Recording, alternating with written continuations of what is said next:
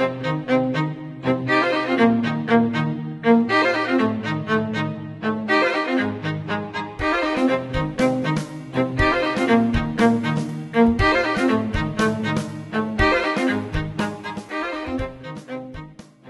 podcast is brought to you by Nova Southeastern University's Fischler School of Education and Human Services. The Fischler School has the largest graduate school of education at an accredited university, serving more than 14,000 students each academic year in some 55 cities across the United States, plus approximately 40 other countries. Hello, this is Dr. Marilyn Gardner with the United States Distance Learning Association, and thank you for joining our podcast entitled Creating an Online Course That Captures a Student's Attention. And I'm very happy to have a guest in our studio today, Dr. Julia Cronin-Gilmore. Thank you for joining us. Thank you for having me. Dr. Cronin-Gilmore is a full-time marketing professor at Bellevue University in Nebraska, where she received the Katosh Award for Course Development in 2005. She is also on the board of directors for the American Marketing Association and the Mid-America Direct Marketing Association, as well as a reviewer for JBAM and Pearson Publishing, and a site evaluator for IACBE accreditation body. Dr. Cronin-Gilmore has earned a PhD in Business Administration, specializing in marketing. It sounds like you've been very busy. It's fun to be busy. Yeah, I agree. Dr. Cronin-Gilmore, in what areas have you developed online classes? Primarily in the MBA program within the marketing specialization at Bellevue University. A few of my classes that I have developed are considered cross-listed courses, so undergraduate and graduate students take them. But for the most part, my primary course is an MBA core course that all students take no matter what their concentration is, and that is marketing strategy. What are some of the things you want to accomplish when you're adding elements to various online courses?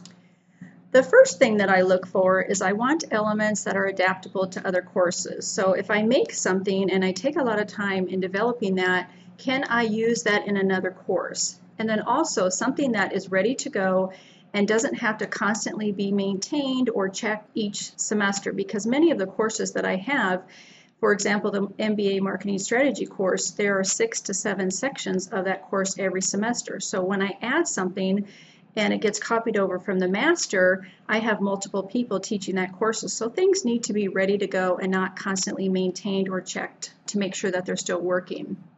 I'm also looking for things that are free of charge so that the university or the college that you're at does not have to constantly pay for things. And then also things that are easy to incorporate and to add so that they're very functional and the adjuncts and full-time professors can use them.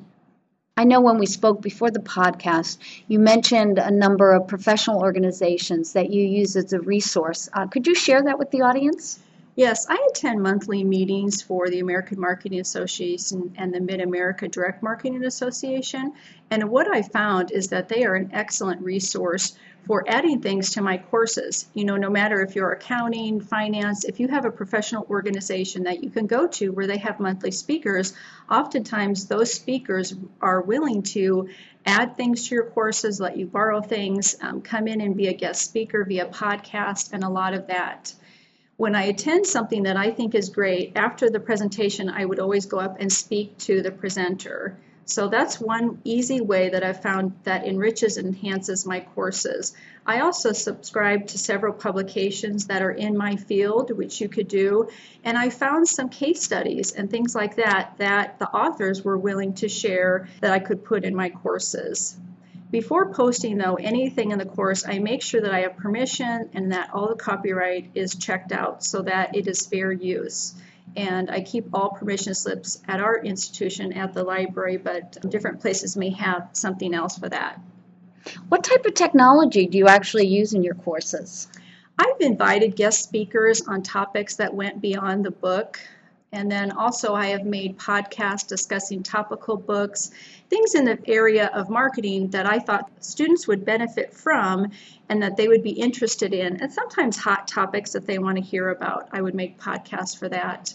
I've also made podcasts on difficult subjects. In the marketing strategy course, that's creating a marketing plan. And I have found that my online students have scored better in the class when I brought that podcast into the online environment, because they could see that podcast and they could go to my virtual office and ask me questions about that.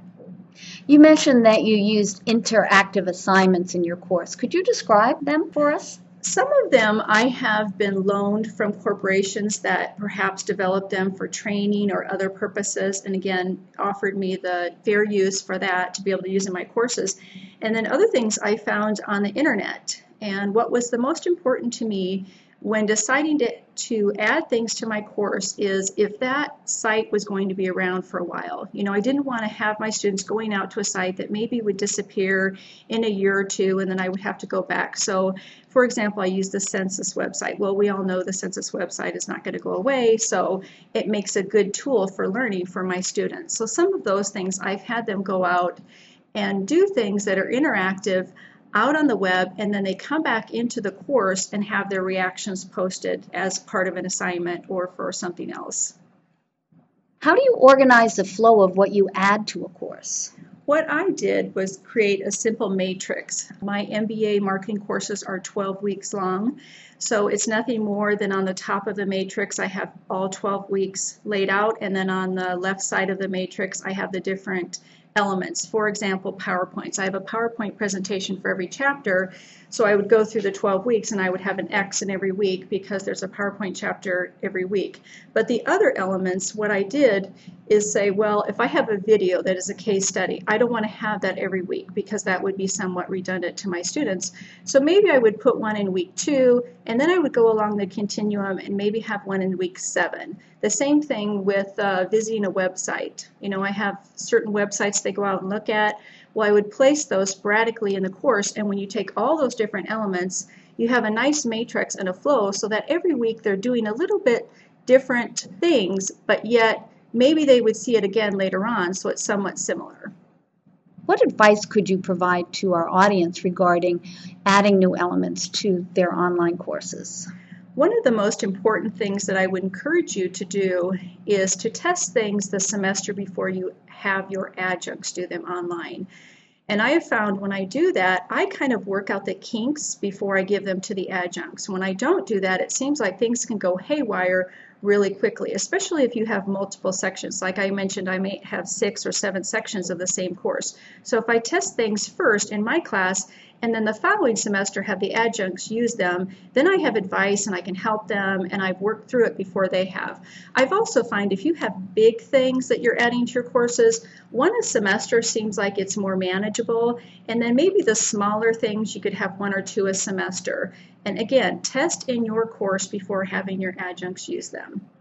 Dr. Cronin-Gilmore, thank you so much for joining us today, and I'm sure some of our listeners might want to contact you and get more information. Could you share some information of how they might be able to reach you? Thank you for having me. First of all, this has been a wonderful opportunity for me, and the audience members can find my email through LinkedIn. They can also find me through the Bellevue University website or email me at julia.cronin-gilmore@bellevue.edu. Thank you again for joining us. This is Dr. Marilyn Gardner with the United States Distance Learning Association, and if you'd like more information on USDLA, you can reach us at www.usdla.org. Thank you and have a great day. This podcast is brought to you by Nova Southeastern University's Fischler School of Education and Human Services. The Fischler School has the largest graduate school of education at an accredited university, serving more than 14,000 students each academic year in some 55 cities across the United States, plus approximately 40 other countries. The Fischler School of Education and Human Services is dedicated to the enhancement and continuing support of teachers, administrators, trainers, and others working in related helping professions throughout the world.